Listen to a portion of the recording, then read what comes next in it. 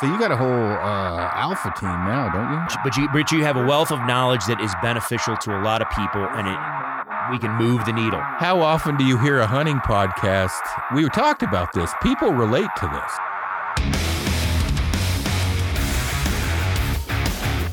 So, all right, I need to stop doing the same intro every time on the podcast. So today I'm starting a new leaf. We have John Pinch, longtime friend, photographer extraordinaire, rifle shooter extraordinaire, and hunter, as well as land.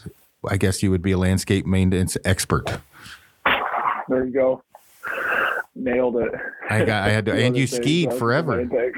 Yeah, you were. Oh yeah, I like skiing. We actually went skiing the other day. It went up to Hoodoo. You know where that's at. So, yeah. My boys are getting into that now. They're pretty hooked on skiing. So so it's good. Well, yeah. So, John, for those who haven't listened in before, tell everybody a little bit about yourself and what you're doing, all that stuff. Yeah. Can I say? I gotta say, we just did.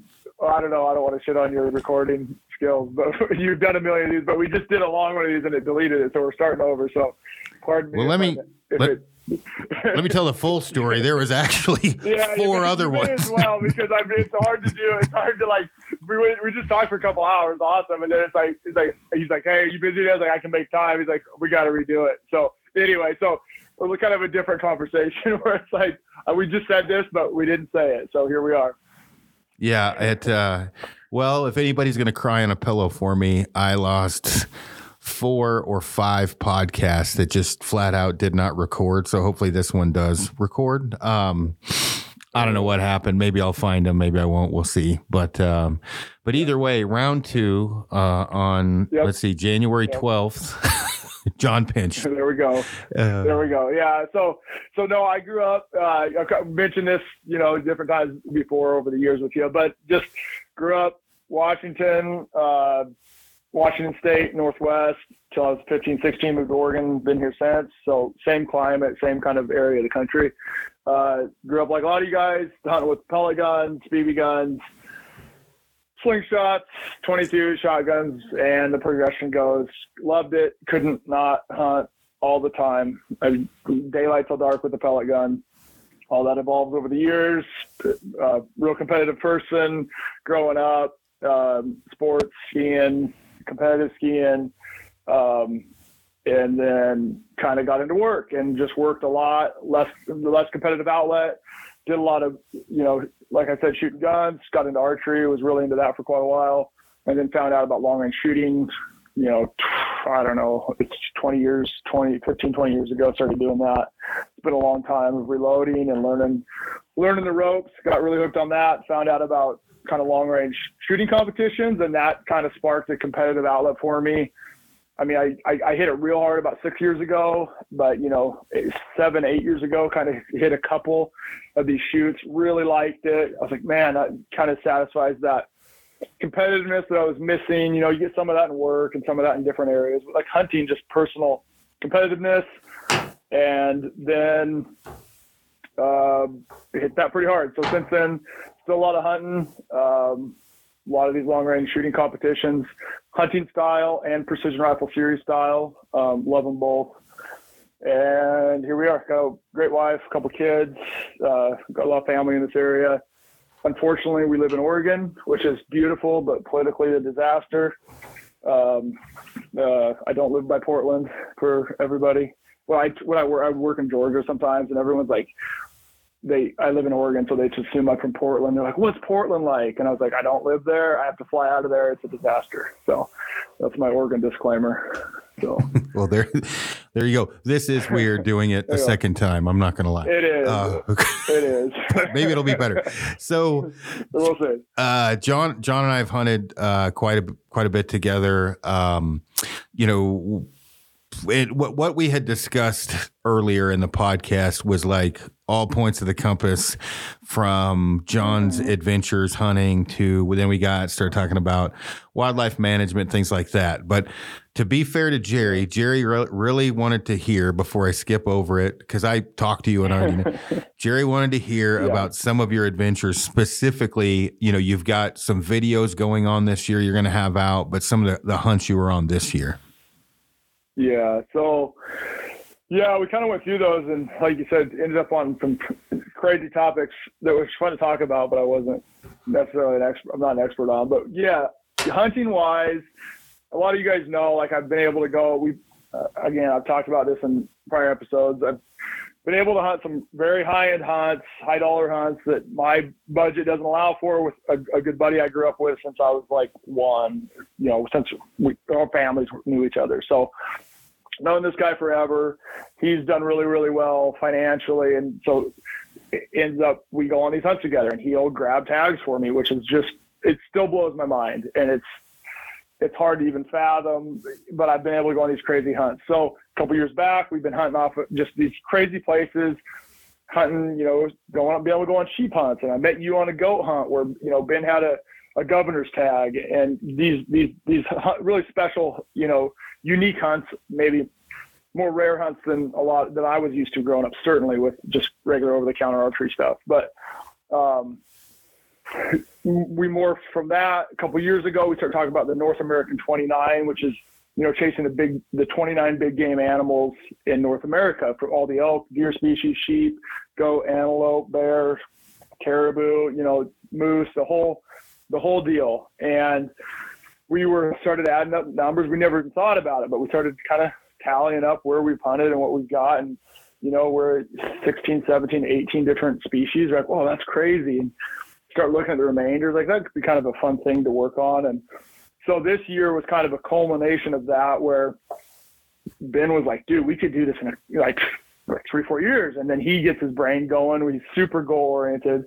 And he's like, dude, we could do this in like 1 or 2 years. And I was like, that's insane. I'm going to lose everything I've got, my family, everything. I'll be gone for 12 months a year. So anyway, we just went crazy booking hunts. And so I had just an absolutely insane year. And it's hard to even go into, you could do an episode on each one, but I did Dall sheep in the territories. I went from there to Alaska Peninsula out in Cold Bay and hunted caribou. I went up to Unalakleet, Alaska, to the east of Nome, a little ways, hunted grizzly and moose. I then Alaska moose. Then I went to Canada, hunted Canadian moose. Then I went to Newfoundland and hunted woodland caribou. And then we went to the Arctic and hunted central Barren Ground caribou and polar bear. I did not been hunted polar bear. It was a year that's hard to even. I'm done with it, and I can't even. It's insane. The time spent, the travel, the opportunity. It was amazing. So, I mean, we could go into any of them. I don't know. You're familiar with some of those hunts. Some of them are better than others. Some of them they're all generally outfitted. Can't hunt sheep up there without guides. In Canada, where we hunted, you have to have guides for all of it. You can do DIY moose up there, but we went with Lance Kronberger's outfit up there, just a killer outfit.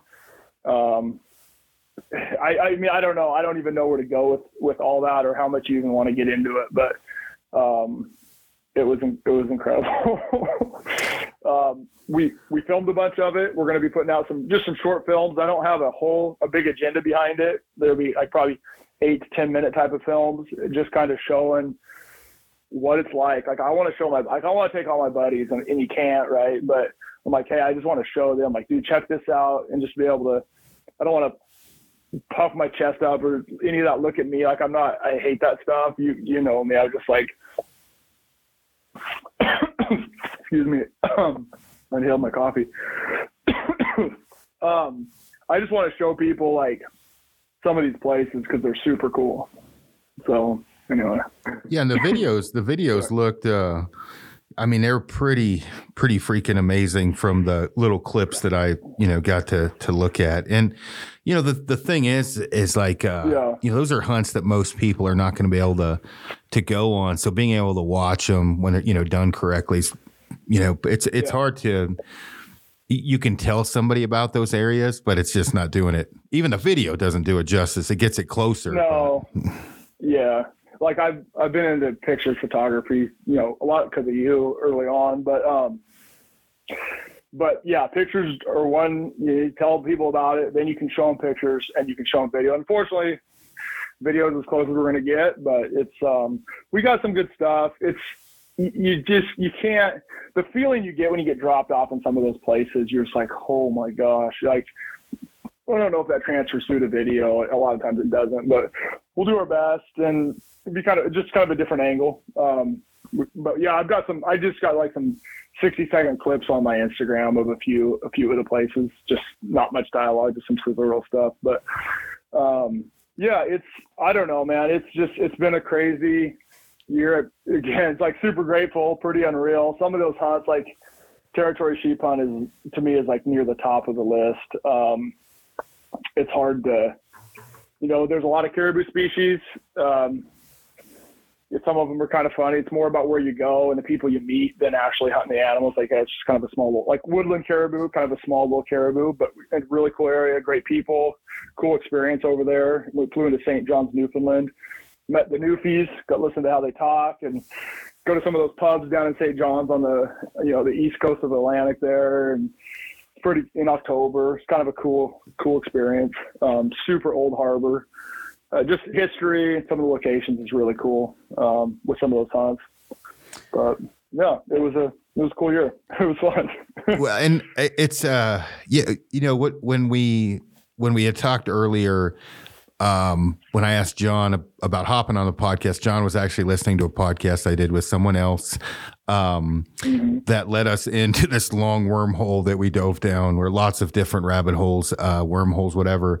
And it was about most of it, what we covered was the experience that you want when you're hunting, and how do we get good experiences and maybe help people understand, what we may need to sacrifice to get better experiences. Now, the hunts that all the ones that John went on are higher dollar, type of hunts. But that is not, John was raised as poor as I was. And as you get older and you hopefully you're progress in your career or whatever, you can afford a little bit more hunts, or maybe you can go on a guided hunt or afford a landowner tag or whatever.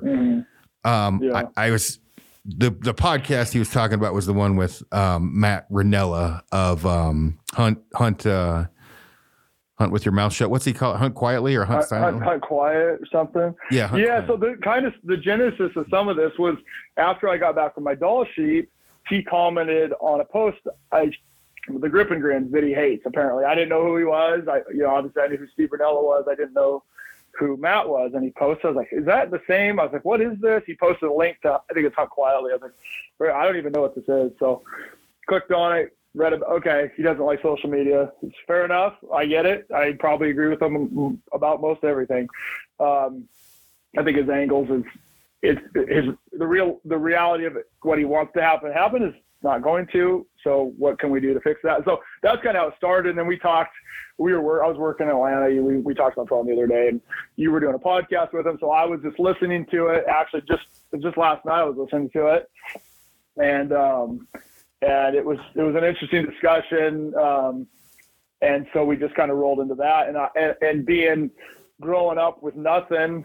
And, I remember when resident deer tag was expensive to me back in the day when I was young. I didn't like buying duck stamps. I had to go buy my hunt license. When you're a teenager, not making any money, it's a lot of money. I think times have changed a little bit, but, we kind of go from there to where I've been able to be in these camps with multimillionaires and billionaires hunting tags. You see these tags, $30,000, $40,000, $50,000, $100,000 tags, that just stuff that blows your mind. Governor sheep tags going.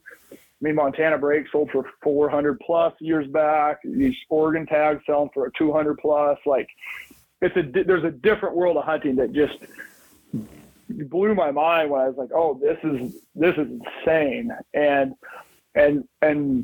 some of that whole discussion of Like, I want those kind of experiences. Part of sharing some of these videos even is like, I want people to be able to see what it's like to go to area with no people and tons of game. Like, it makes hunting unbelievable versus the normal stuff around here. Pull up to a trailhead or a timber company gate with 10, 15, 60 trucks, like, depending on where you go. Like, hunting is very different. It means different things to different people.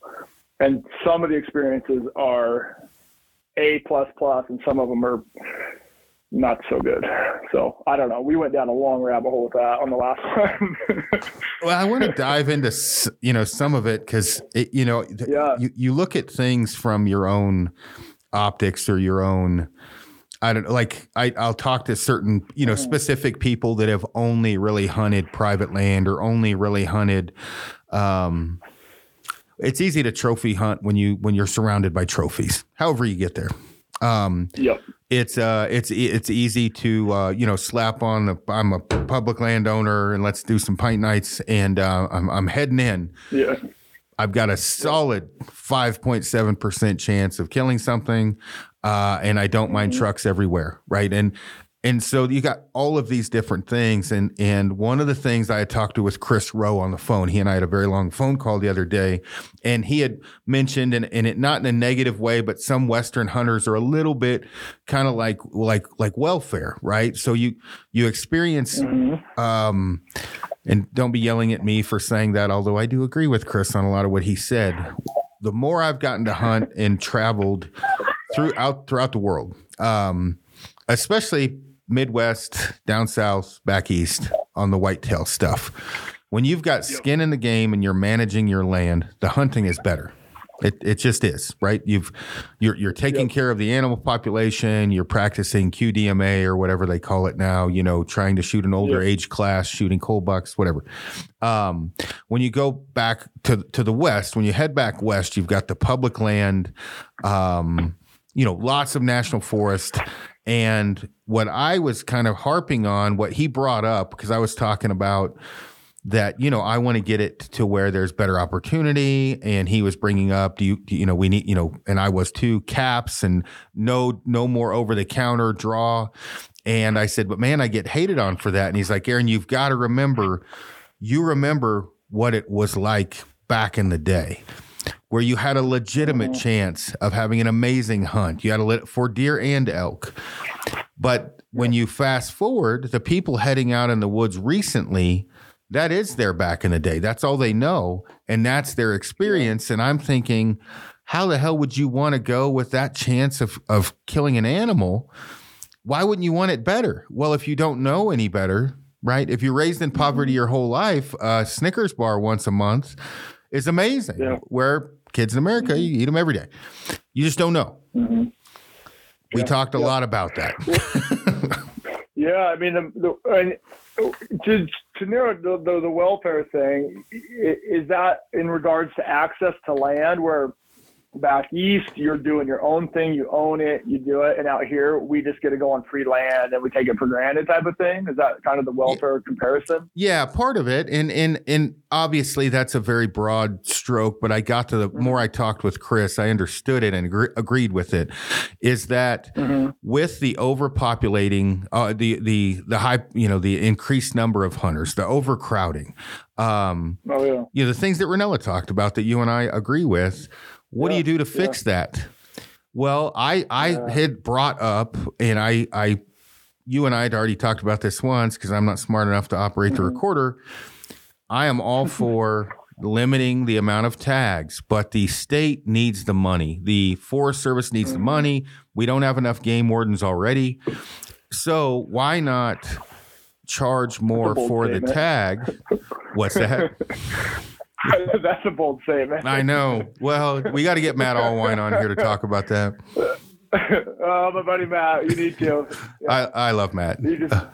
I do too. He just did a podcast with a mutual friend of ours yesterday that'll be coming out soon. So it'll be. He goes, it went really well. He goes, we talked about my past. He goes, I mean, yeah, you should. He's fun.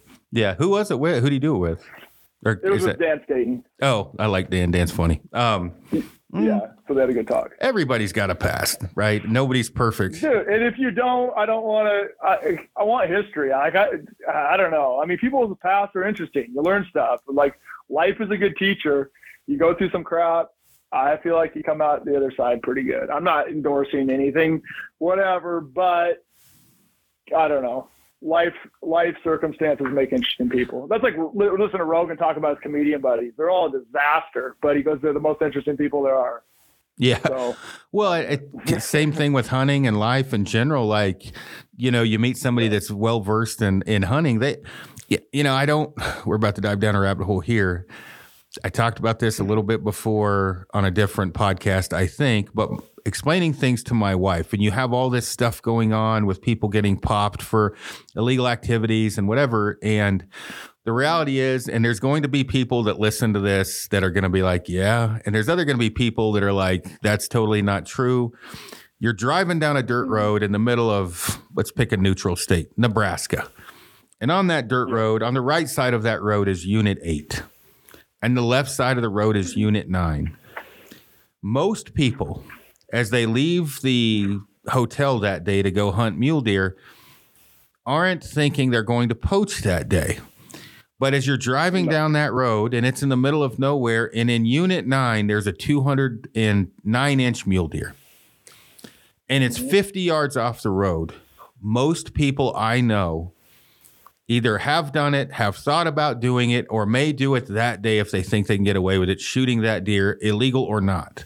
That is fact, right? Mm-hmm. Whether game wardens listening in or anything else, it crosses my mind, and I would be a fucking liar if I said it didn't. Yeah. Because it's 200 inches. Yep. And I am not a trophy hunter. Yep. What I was explaining to my wife, and I explain to anybody when I do seminars, what it is a game of inches, right? That animal is big enough, and I've made this comment, and I hope game wardens listening in understand this comment for what it's worth. That's the size of deer that'll make you poach, or that is a type of an elk that'll. And some people get the quip, the joke is if it was a doe, no one's giving it. Well, not no one. Some people doesn't cross your mind. Yeah, 100%. The bigger the deer, I don't want to even say my relation or whatever, how I know this person, but a person worked with a cop in Oregon, follows every law ever, went out and shot one of those decoy deer because it was a big old buck, and he just got him. And he got a ticket, and he's like, I deserved it. But he goes, I did it. And it's like, and it's a guy it was a cop. It was OSP. And you're like, and you're whatever. I mean, again, if someone wants to be all high and mighty, go for it. I mean, but yeah, reality is reality. Stuff happens. And that's the thing. It's like, I was explaining to Amy, I said, if, like, let's say right now, I've got lots of enemies. If I did it, I am going to people that I know have done it that don't like me are going to be on their poacher. He should be hung up, strung in jail. And it's like, look, man, you've done some dirt, right? And when I was younger, I was crazier. But what I'm trying to explain to my wife and onset hunters is when that happens, right, you're going to be forced to make a choice, and you're going to have a devil on your left shoulder. And that devil's going to be like, no one's around, right? Like, no one can see it. It's not that big of a deal. You're going to have a little angel on your right shoulder saying it's not the right thing to do. You're in the wrong unit. Sometimes the devil wins that day. And I will say the devil won when I was younger, right? However you want to look at it. Like, I was crazy when I was younger. I got too much to risk and everything now, but people don't like to talk about these subjects. And that is the bottom line. I have known guys that have followed every rule in the book, like every rule, like stop shooting 5 minutes before you're even supposed to stop shooting guys.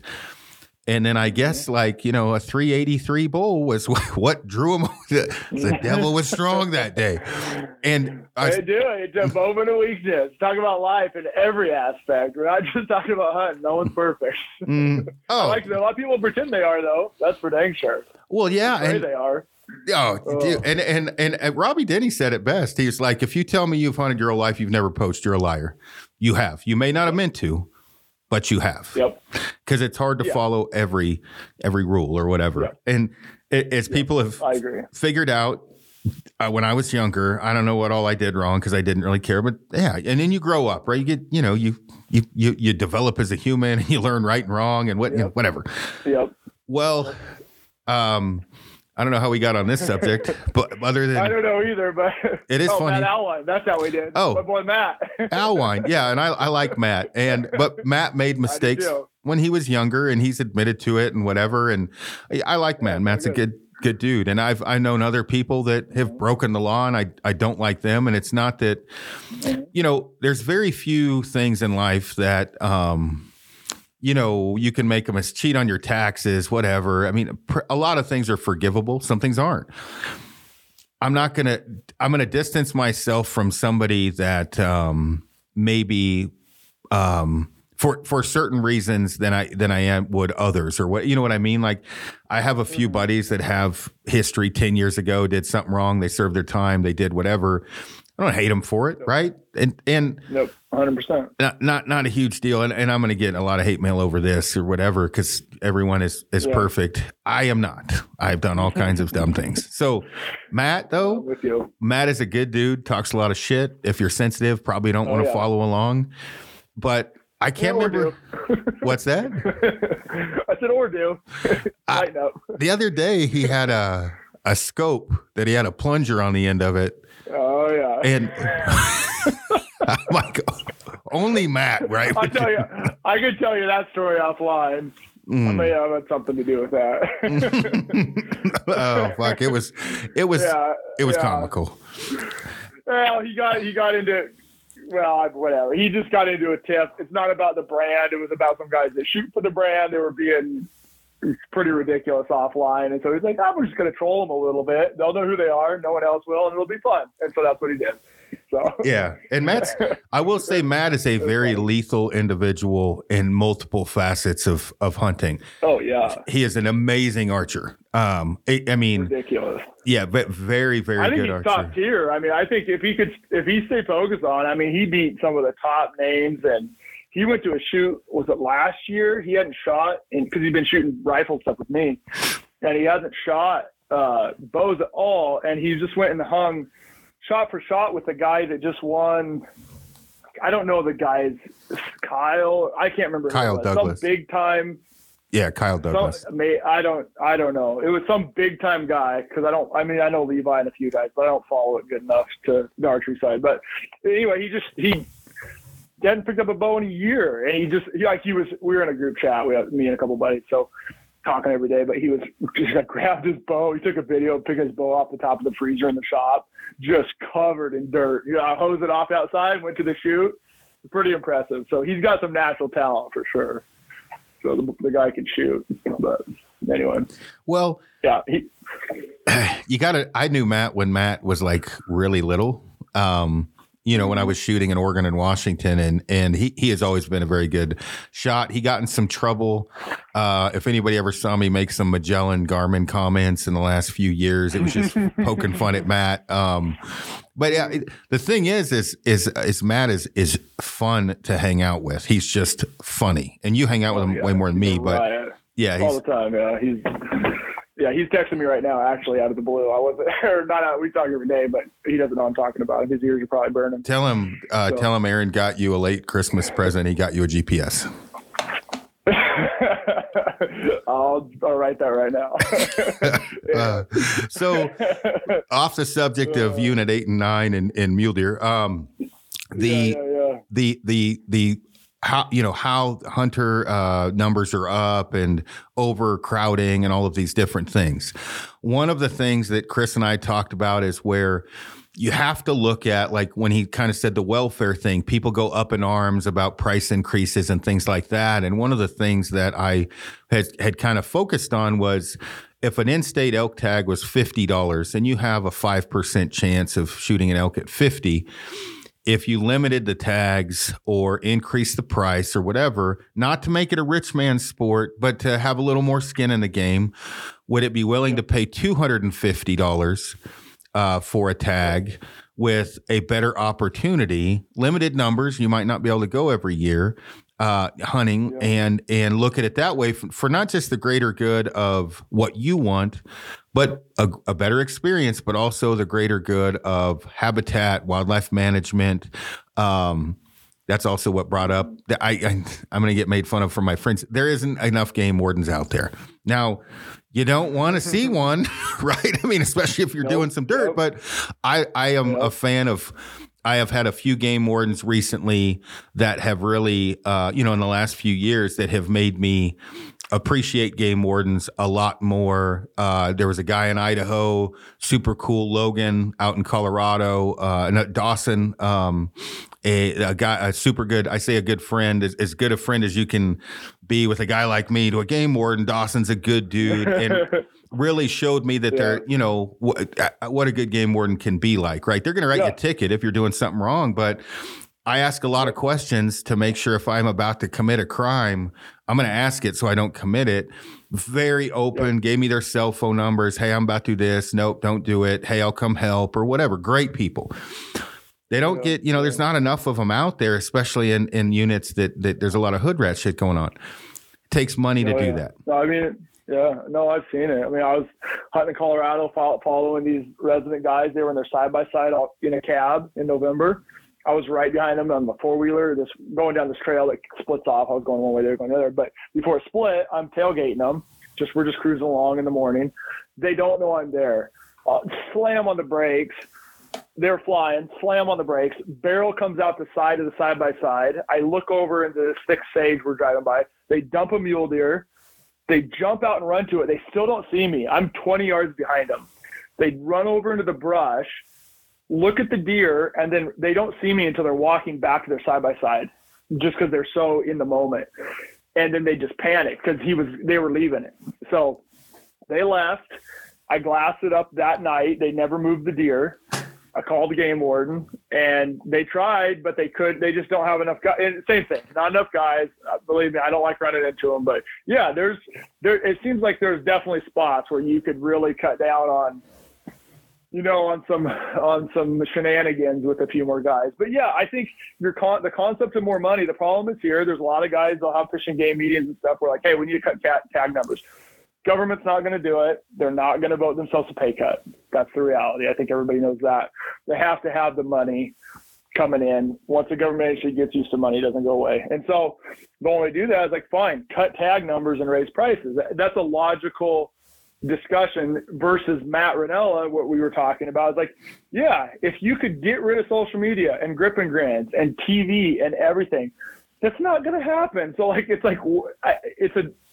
like a theoretical discussion, but it's pointless. Like, I like seeing grip and grins with my buddies, and it is what it is. It's available. It's not going anywhere. So let's talk about what you can do. And I feel like, bringing that up and changing some prices and doing that is a pretty logical way and something that could potentially be done. I don't know who the right people need to be, talked to or how that comes about, but man, that seems like $30 for a tag now. That's a quarter tank of gas. Like, everybody can afford $30. You get $20 an hour to start at McDonald's anymore, like in Oregon anyway. Yeah, well, and we're gonna have to do something. And so to try to put a little more context in this, with what Chris and I were talking about on the phone, and I'm gonna have him probably on a 7-hour podcast because there's all kinds of rabbit holes we're going down. Back in the day, it was legitimate to shoot 155 to 170 inch deer. And this is Colorado, relatively easy. Backpacking into a wilderness area and a decent elk. It's not like that anymore and when I say that, that's over the counter public land.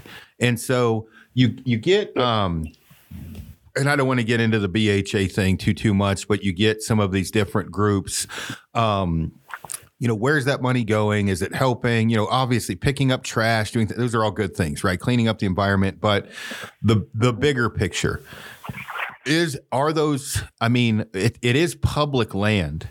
And when you buy a tag, only like $30 goes to, and Chris has the exact numbers. I don't have them in front of me, but $30 per person for that trespass fee, right? You're trespassing onto public land, that fee to go out there and hunt. You can go out there any other time, which is another subject about charging just to get to hikers or even hunters or whatever to go out.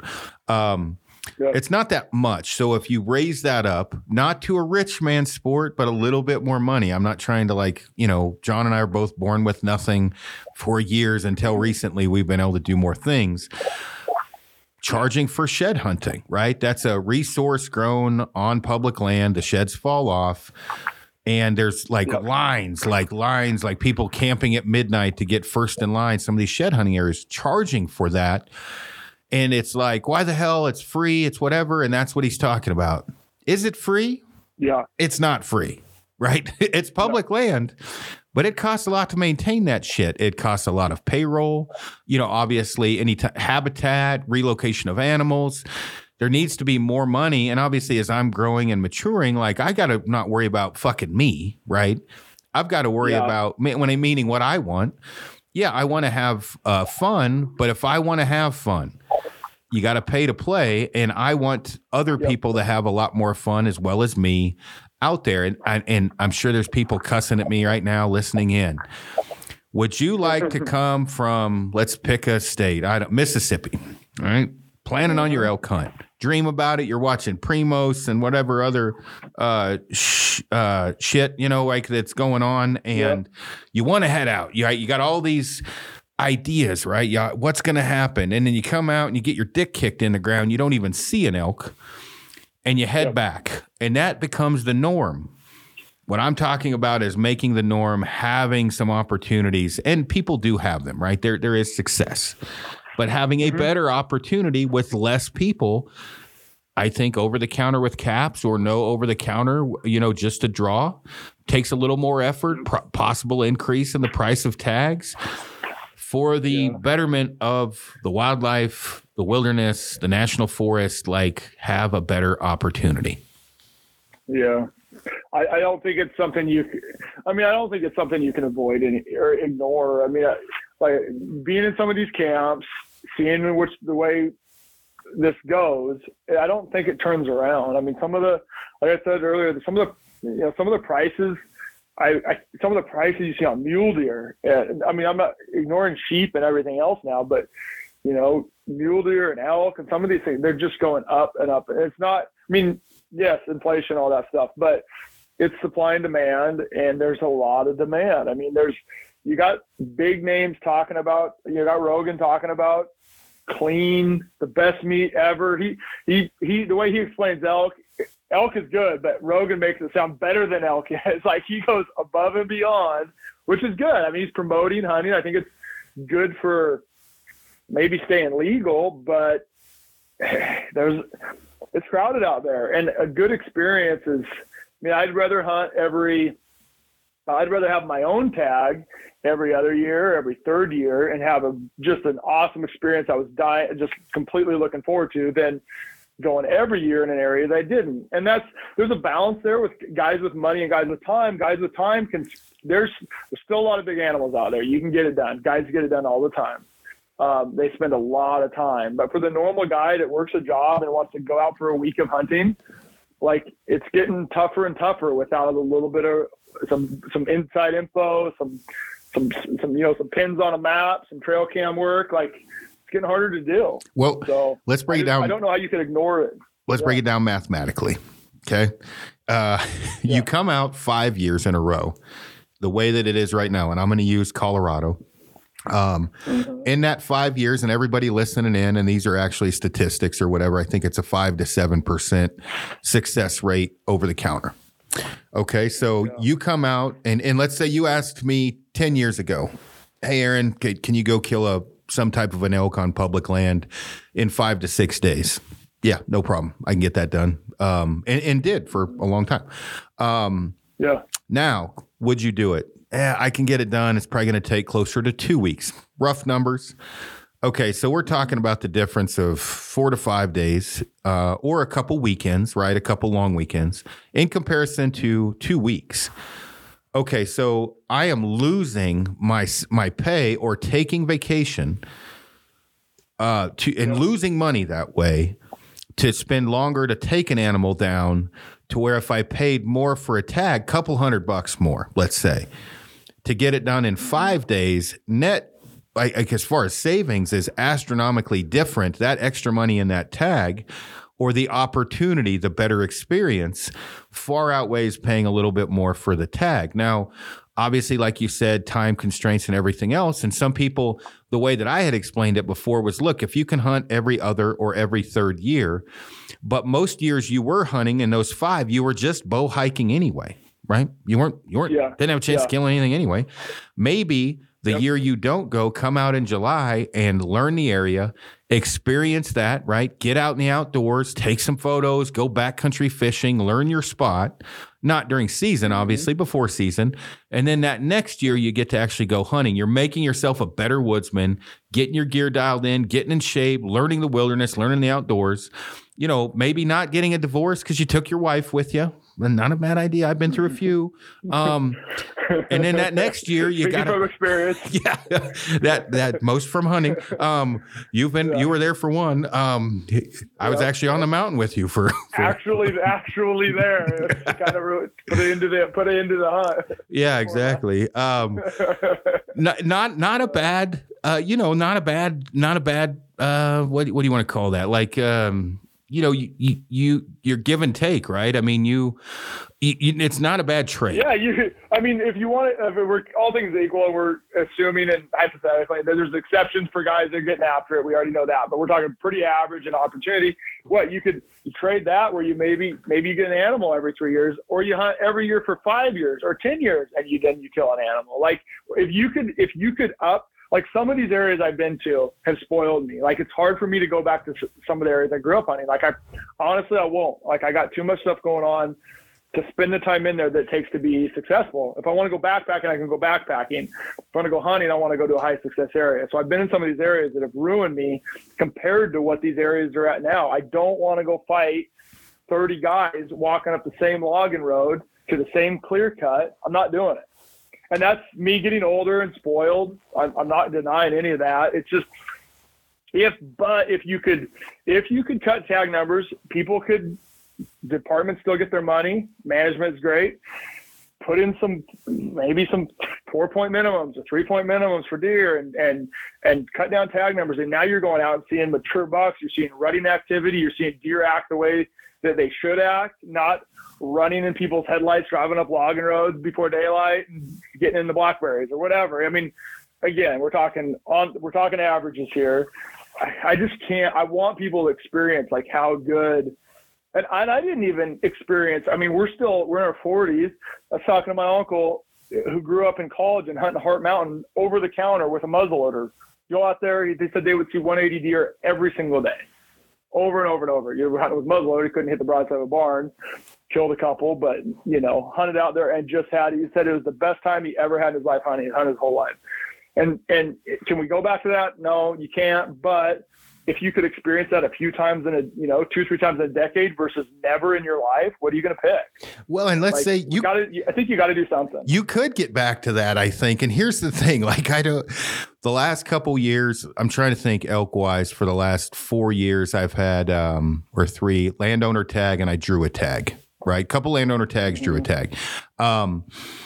There was pressure in the landowner and I didn't hunt on private land. We hunted public land. This was at South and I, way into the wilderness, right? Yeah. Like 10, 12, 13, whatever miles in.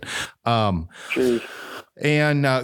llamas 1 year, this year horseback, and then on foot after that. And that unit, we ran into people back there. There was pressure. Everybody I ran into got an elk. We bumped into people by the trail. South and I we're getting after it, right? We're going in pretty far with the crew we had. And the kind of experience that when I die, I'm going to remember, my wife, my daughter, my friends, and those hunts, right? Like, and I don't want the, nothing against the San Carlos or some of the other really well-known, the Hill Ranch, right? Those are awesome places too. What I want is I want to get my dick kicked into the ground, but I want good chances for success. And that hunt with South is a good example of that. I don't think it would take that long to get public land back to that. I mean, think about it. If you closed one over-the-counter unit for 3 years or 2, that third year will be fucking rocking. Like, oh, can you imagine? Well, there's an example of it here. I don't even want to say the unit name. But they took a unit that was historically good in Oregon, and everybody here knows about it. It's not like a big secret, but anyway, and they started doing, they reduced some tag numbers, but the main thing they did was they are aggressively hunting cougars in it with dogs. And it is incredible what it's done the last 2 years. It seems so, I wish people would listen to. All right, as luck would have it, I ran out of Skype credit. I didn't even know that was possible. You were saying when I lost you, I wish people would listen to, and then I lost you. Oh man, I kind of wish we get a little more input from hunters, outfitters, people that live out there, and biologists versus, people in the office, political stuff. Like, we need to manage predators. That's a big issue. A lot of you guys know cats and wolves. You got to do a better job. Like in Oregon, the deer, a lot of problems are from predators. And so you add increase in tag numbers on that. It's not just tag numbers. That's part of it. There's a balance there. And I don't know how you change all this. And some of it's as pie in the sky as Matt's ideas probably. I don't know if you can reverse cougar hunting here. I mean, I've seen a bunch of cougars during daylight. I've shot 4 cougars now, just normal rifle hunting, which is unheard of for the first 20. I never saw a cougar for probably 25 years of my life. I'd see a track. I'd see, you'd see where they're at, but you'd never see them out running around in daylight. And so we've been seeing cats. I got one the other day. Like, it's just, it's just an interesting, there's a lot of aspects, but I do think you got to do something. You can't ignore it. Numbers, whether it's numbers are up or people are hunting harder or whatever it is, there's a lot of pressure out there. What are your thoughts on the argument of, I can see both sides of it in regards to, well, it's better to promote it because you have more people to vote for it. I don't know if that's necessarily true or not, but that's definitely the angle for a lot of people take. What do you think as far as voting? It feels like we lose every vote regardless. So I don't know. Like I saw a friend of mine, Tanner Coulter, post and said something to the fact of don't give me that increased numbers thing for the vote, whatever. And he's a friend, right? I mean, we all don't have to agree. Yeah, I like Coulter's a fucking stud. But the thing is that I from what I've seen so far, that when we lose, it's not by very much a lot of times, and sometimes it is, but there is strength in numbers. You can't deny that aspect of it. But as I say that, and I agree with what Tanner's saying as far as, on the overcrowding portion, what we're talking about does fix that, right? It does limit things. And I'm not saying, I mean, $200 and $250 is a lot of money. It was to me at one time. It's not as bad now. I have more money. But I think this morning, and I did this on a lower budget, and anybody listening in saying, fuck you, Snyder, you're trying to increase prices. I know damn good well, and you work construction, you're stopping at the fucking gas station, you're buying a Mountain Dew, some Ding Dongs and Ho-Hos, a burrito, whatever, and that's like $28. Well, multiply that. It's not $4 anymore. Yeah, no.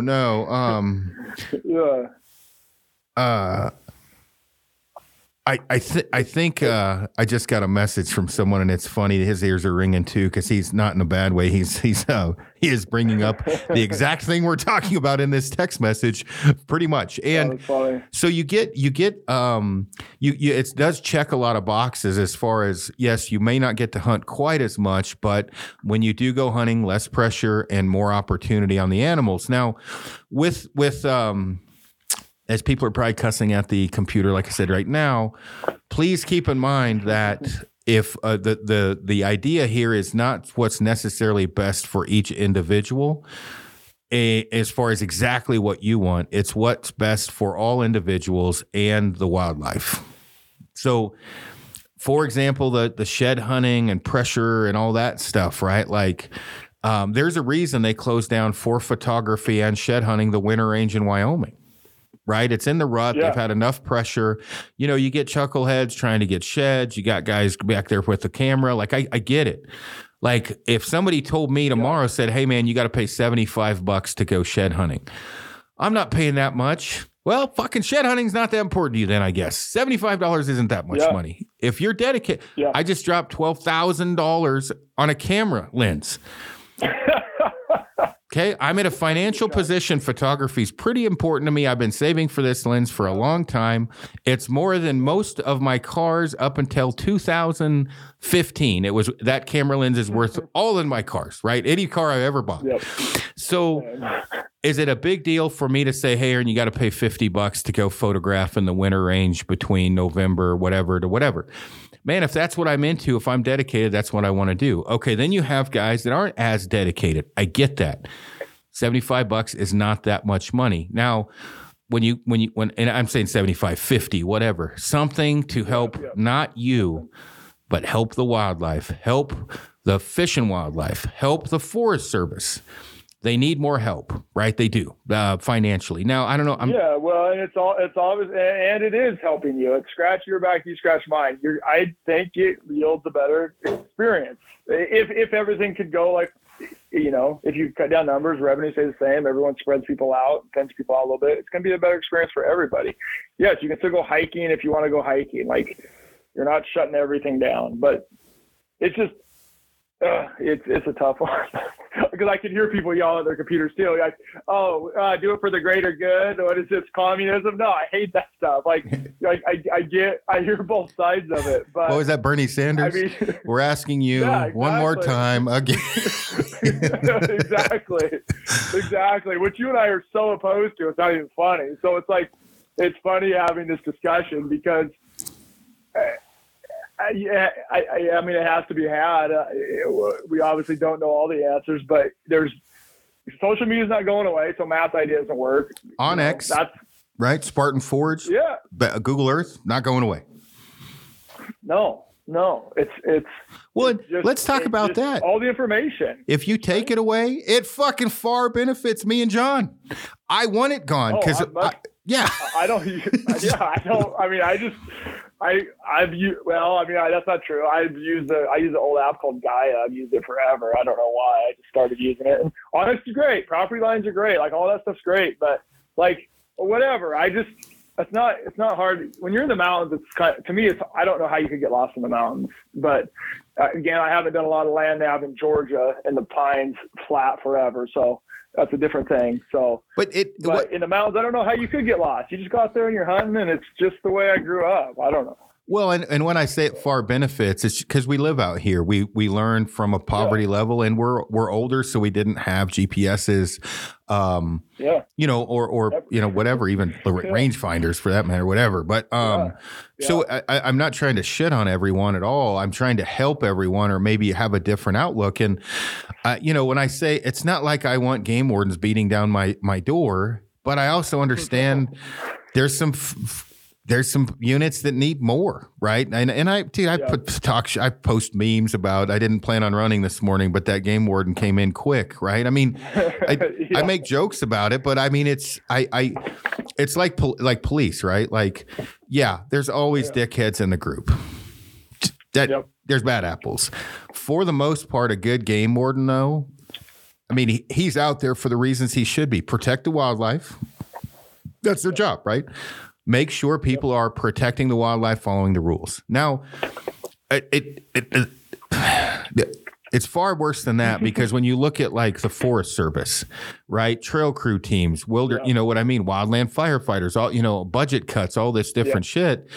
I just think it's time, and I'm a guy that I would self-admit, like, I've thought about me, I've thought about my buddies and the hunting experience far more than I thought about other things until the last few years, where I'm looking at it now of like, I donate more to different groups that I believe in.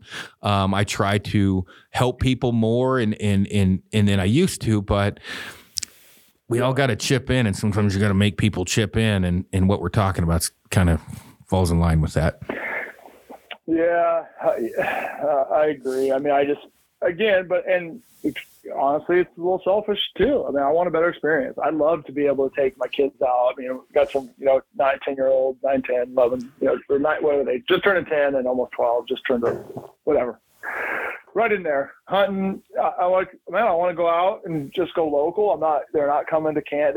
They can't come on these crazy hunts with me. It's just expensive. I can't, it's not going to happen. So you hunting around here, that's what we got. And so, but I don't want to roll them up to a gate with a bunch of guys that take off. It'd just be nice to have a little more quality hunt.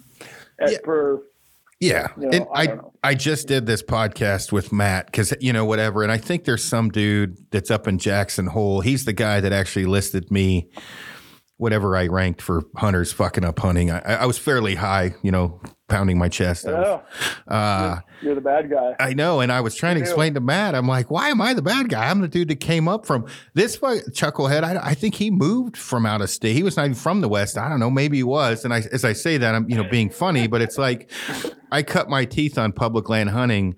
And believe me, people are like, do it for the gram.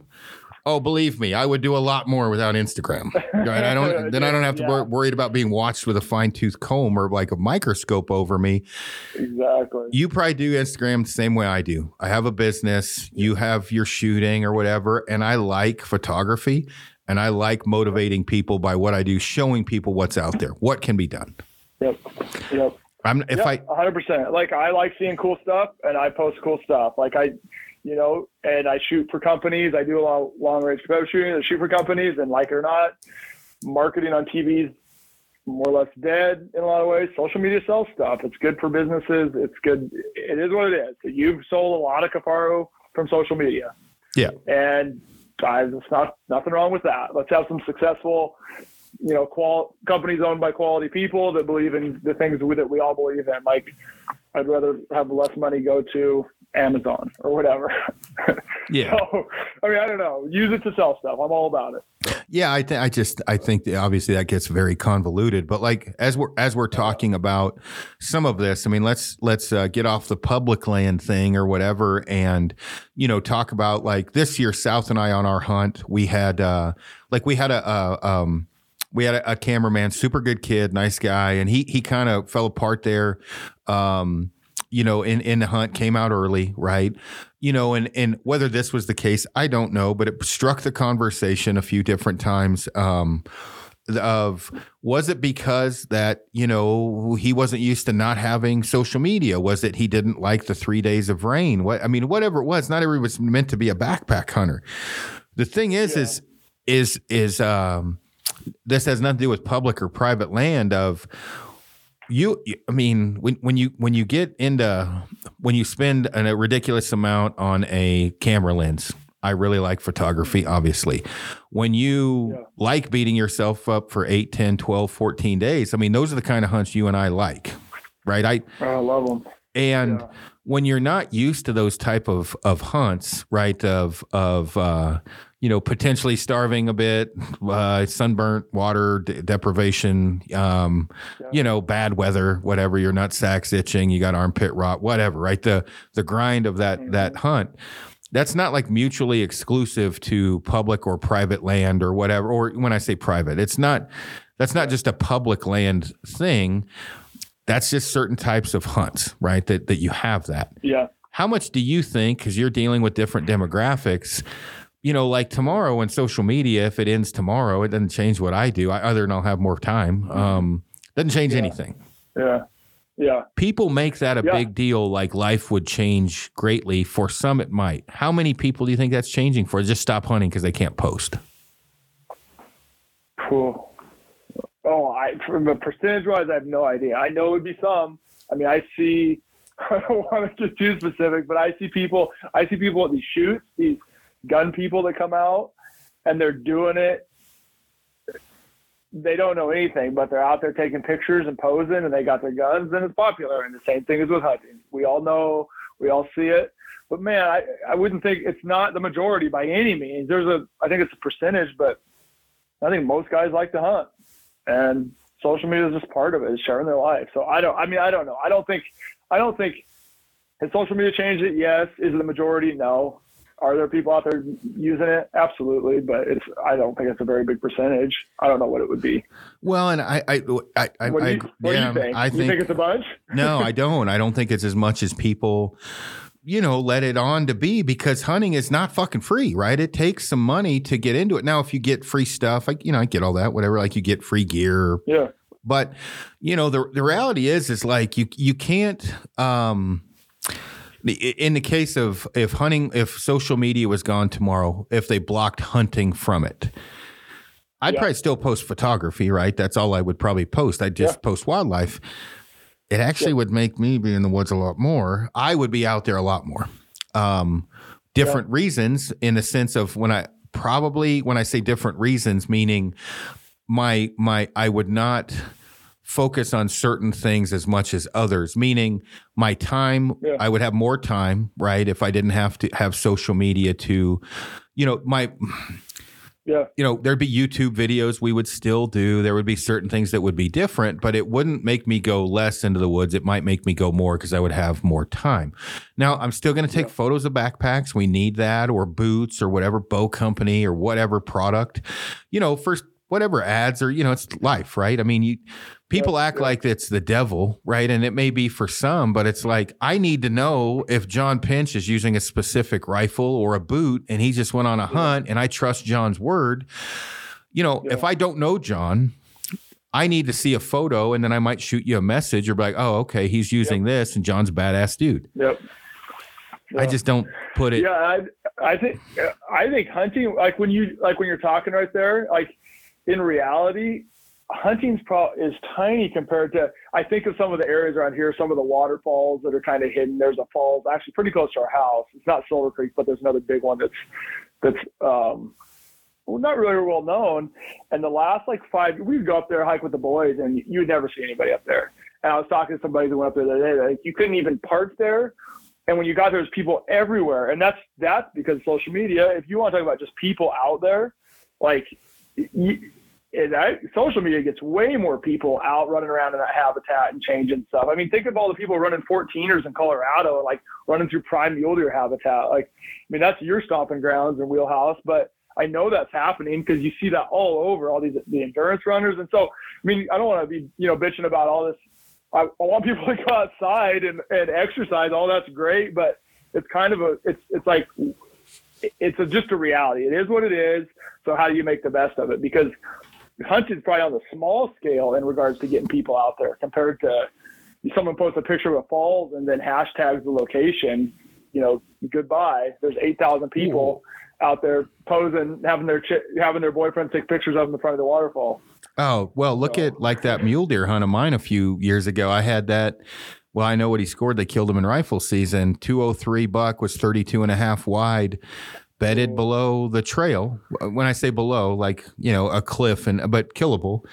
Had people fucking around doing yoga on the flat rock above, blew the deer out, right? And there was probably, 30, 40 hikers that came through that day. And I'm not pissing on hikers. I like to go hiking, but you definitely, when you look at it, let's just say from a photography standpoint, for the most part, any wildlife photographer I know, whether they hunt or not, respect the outdoors and they're very, very good about taking care of the environment and not being obtrusive. When you get to just hikers, right?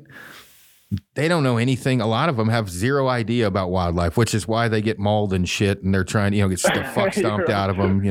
Get a selfie with me and the moose. Do an elk during September in the Yellowstone. Hey, that's a good idea. That bull might kill you. But if you look at, let's say, Guanella Pass, Colorado, and Artisan Point on Mount Baker, hundreds of vehicles, are parked there. Yep. Are they paying the tollman to go? No, they're not. Hunters are. Yeah. But do we want to charge them and have their foot in the door a little bit more for hunting? But obviously, you don't want them to gain ground, but hunting is a powerhouse as far as dollars and everything, but far worse for, I know for a fact in Colorado, I helped do some of the study. Well, I say I helped do some of the studies. Some of the info I gave were used in some of the studies as I understand it, but, it was hikers putting the, pressure, anxiety on the cows during calving time frame in these different areas that really hurt the numbers, push the elk out. It was hikers, not hunters. So I mean, hikers are a problem as well. Photography, if I knew nothing about hunting, nothing, and I just went out and started photographing every place that I was at, mule deer, hey, look, here's a buck and whatever, and tagging where I was at, that's going to cause a lot of problem to hunting, because if you're a smart hunter, you pay attention to backpackers, and backpackers sometimes post animals. There's far more backpackers than hunters, a lot more. Yep, way more. Yeah, I mean, I guess there's some steps. I mean, some of the steps in the right direction in regards to, you know, they are limiting shed hunters during, you know, late winter, late winter, fall and calf. Like, you know, they're trying to protect them. So there's movements. I think people are becoming more aware. I don't know I wish there was, I mean, I don't know if you can even get the numbers, but it would be very curious to know if you charge, I'd be curious to know, like in a politician's world, the anti-politicians that don't like hunting, how big of an effect it is when someone just says, hey, here's the money that the hunters give us. They're like, oh crap, never mind. Like, I wonder how much that's holding up legislation. I wonder how much that would change if those are some numbers I don't know that would be, and I know it'd be hard to quantify, but it's interesting. I mean, it's got sway when you're talking about hundreds of millions of dollars from what's the Pittman Act, Pittman-Roberts, all the different acts and the money coming in. Like, you can't, politicians care about, I have a very positive view of politicians. They care about money. You show them a couple $100 million, or I don't even know how much it is. It's a pretty good chunk of money. I would have a hard time thinking they would ignore that. So there's power there. How much of that diminishes if you start charging hikers equally? It's like, well, all we got to do is raise the hiker charge a little bit more and we can take out hunting. I could see that happening. I don't know. I mean, I don't mind paying for the access if we're doing it right, but it sure seems lopsided in some of these areas. I want good experience for my kids, for myself, selfishly, for my kids, for other people. Like, the way you're going to keep hunters is by having a good experience. Like, I don't care if there's all-time record high numbers. Guys are going to give it 1 or 2 years. Their wives are like, why are you going out there? You're spending all this money, all this time. You don't even see an animal. You get pictures of sunsets. Like, that's the reality. Like, people talk about hunter retention. Like, yeah, we're getting new hunters in, but are they going to stay? Not if you never see an animal. So there's some reality there too. Like, yeah, maybe we're getting more people in, but are they going to stay? Not if they don't see stuff. So you got to have quality. It's got to be you got to feel like you could progress and you actually someday bring some meat home to the family and do that. So there's a lot of topics. I'm by no means an expert. We're kind of spitballing here. But I've been able to see both sides of it, getting up to the territories and getting some of these remote places and then comparing it to down here. Obviously, it'll never be that just because of population, but what this was not very long ago is a lot different than it is now. And if we continue on that same pace, dude, what's it going to be like in 10 more years? Like, the difference in the last 10 years is noticeable. And usually it seemed like it was like 50 years. From 1900 to 1950, maybe things changed a little bit. But from like 1950 to 1970, it changed a lot. And then you go into the 80s and the 90s, and it feels like it's just accelerating with, everyone beginning bigger and bigger animals, technology, bows are insane, guns are insane, laser rangefinders, access, trail cam. I mean, there's a myriad of things. But I think just starting to have these kind of discussions is important, because I think everybody, regardless of if it's a little bit more money, whatever the money amount is, if that's part of it can fix it. I think everyone's open to that. Even if they react initially, they get pissed and think we're idiots talking about it. I think deep down, you got to know long term, there needs to be something done. It can't be a free for all forever. Yeah. Out west. Yeah. And I think we probably beat this horse to death enough, but I want to make sure people listening in, keep an open mind, right? It's thought-provoking conversation. I'm not saying I'm right or John is saying he's right, but it's something. No. There has to be something. And these are just some ideas that we're discussing. I am very much in favor of limiting some tags and potentially increasing price so the states don't suffer. I'm 100%, agreeing with the fact that there needs to be better management, better predator management, things like that. But I don't, nor John or I are saying we have all the answers, but it's thought-provoking discussion. And if anybody listened, I had a amazing conversation with Matt Ranella, and it was very cordial. It was good. Different. We didn't agree on everything. It was fine. No, it was totally fine. I've got it's a long pod. You guys talked for, man, 2 plus that, almost 3 hours, I think. Yeah. I listened to about two and a half of it. So I didn't get through it all yet, but that was probably the good part. I mean, I started drinking about 2 hours into it. Well, I can tell that Matt's getting a little bit, you can kind of feel it, like, okay, getting a little bit more buzzed, but it's all good. But I just don't think, there's reality. There's pipe dreams and there's reality. And while I probably agree with a lot of what he says, a lot of it's pipe dream. And he said it himself. He goes, I'm tired of it. He goes, it's not changing. I thought more people would be into this. And he's like, I don't think it's that people aren't into your ideas. I think your ideas are not realistic. And so if we're going to do something, let's live in reality and do something what we can do. And I think there are some things you can do. I don't think Zuckerberg's going to delete Instagram. So no, deal with it. We have a better chance of hunting getting deleted off of Instagram than Instagram being deleted. Yes, 100%. And that may happen. I mean, whatever. Who knows? So, yeah, it's interesting. Yeah, I'd like to. I think it's not a discussion that's talked a lot about. I think it will be more. I mean, we just got a rant about it for a while. I think it'd be fun to listen to people that are definitely more educated and have some more numbers. I like to listen to you and Chris talk. I think he's probably, if he's been thinking about it longer, he certainly has more. Oh, Jesus, more dude. Facts. He was wound up tighter than an 8-day clock. He was, because, and you have to understand with the dynamic between a Chris and I and a John and I, or Pickett, somebody else, Ryan Avery. There's years of data, right? There's we're going off of, especially in your 40 and your 50s, you're getting, and you started from birth and you had different views. When I say started hunting from birth, but basically, right, you're old enough to have a gun. Yeah. You mature, right, as a hunter, you mature as an individual, you grow up and you learn different things. And when you just hunt, let's pick a state that doesn't allow baiting.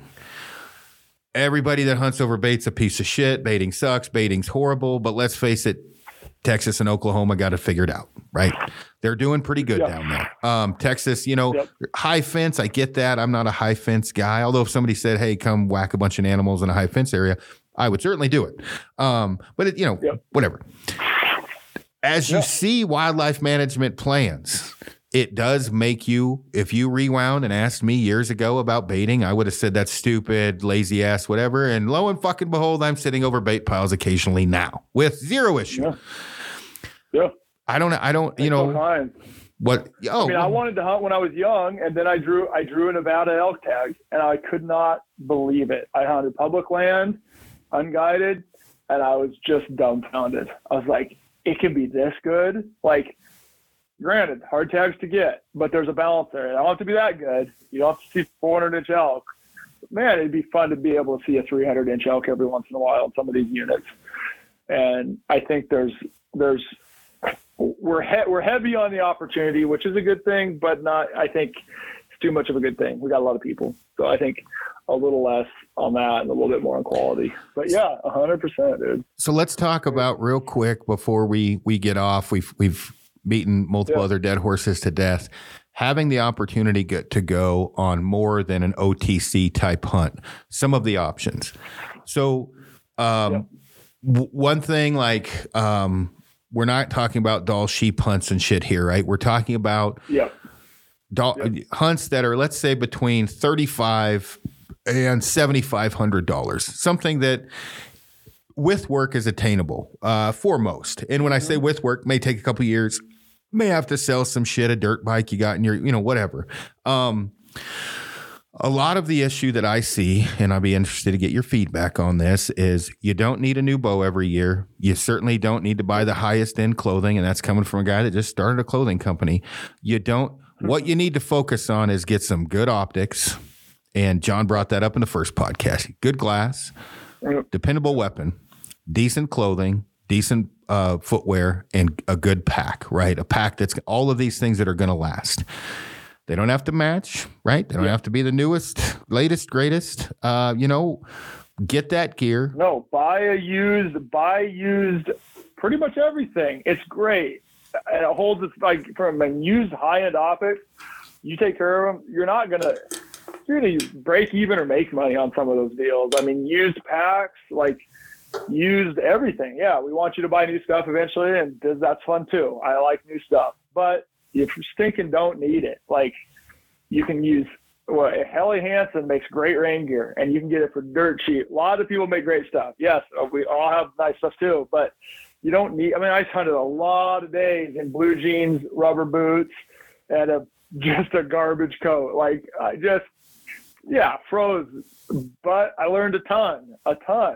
And when it got real nasty and you need to start a fire, you just start a fire, and you just basic stuff. But man, think about what you could. Everyone knows somebody, unless you're a hermit, but dad, if you're young, your dad's got a friend, you know somebody somewhere who's got some property.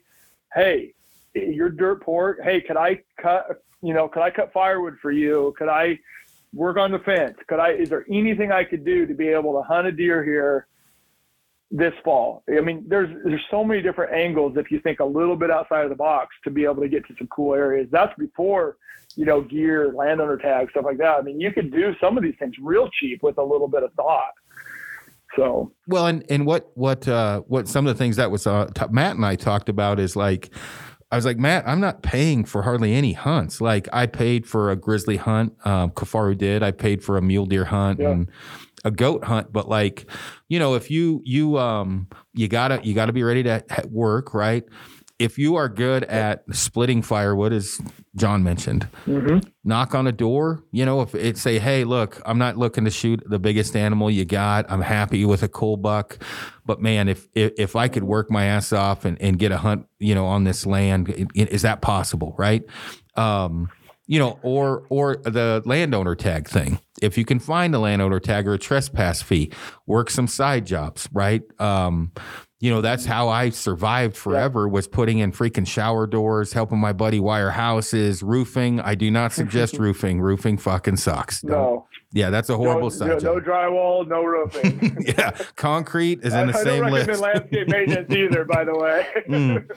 Well, I was talking to Amy about this, recently, of like, if you today with where we're at right now in this state of affairs we're in, if you're a good person and a hard worker, you can own everything, man. You can crush it. I'll take Kenneth and Dan, the two kids that work for us, and Ryan Barnwell.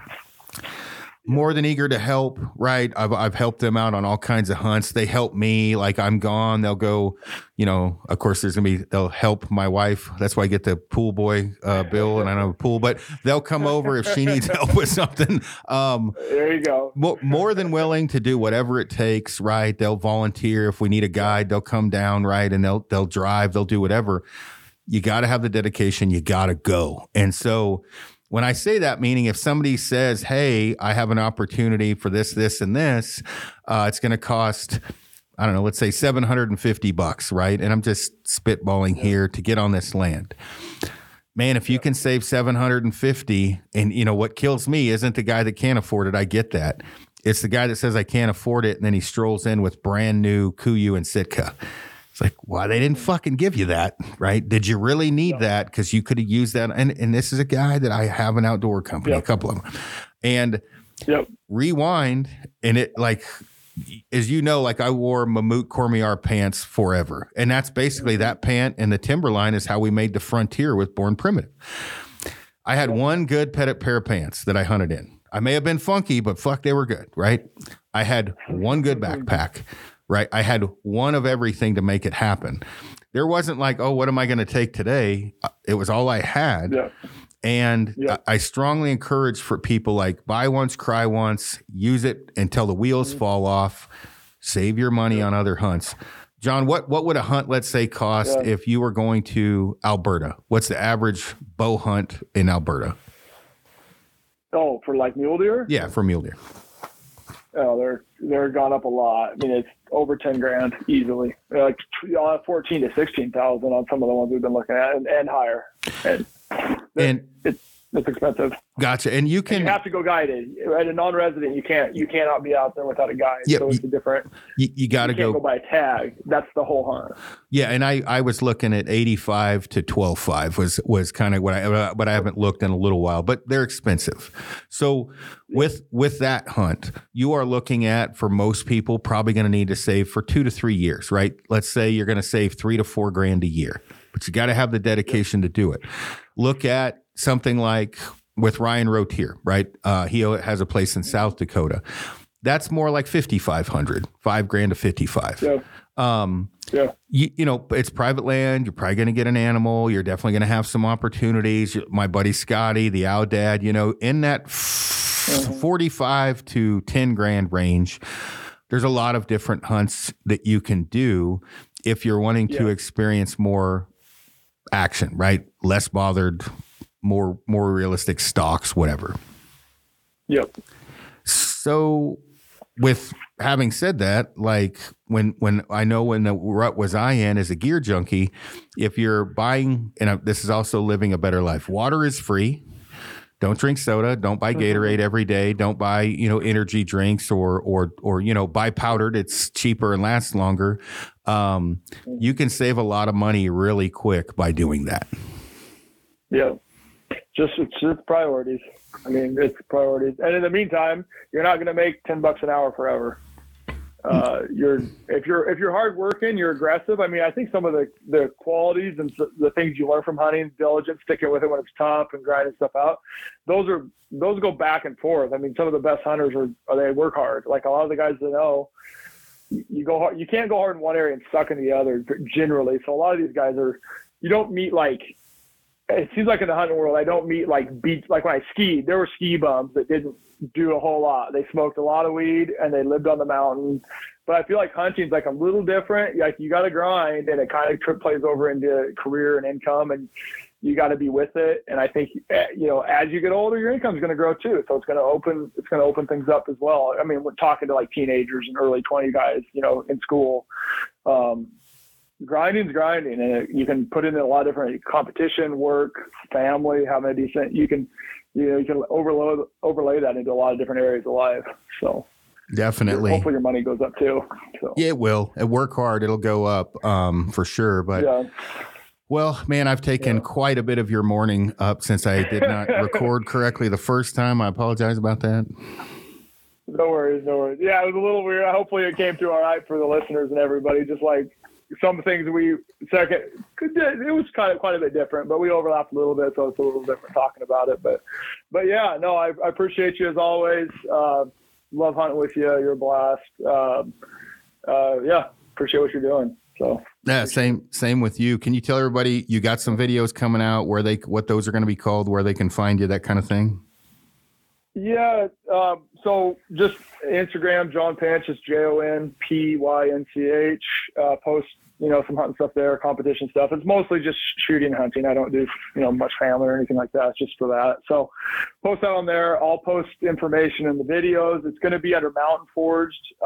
Matt Allen, buddy, talked about, we're kind of working together, get a lot of requests for hunting guns. That's what we do, is like long range shooting and competition. That's kind of what we're living right now, and hunting. And so those things play together.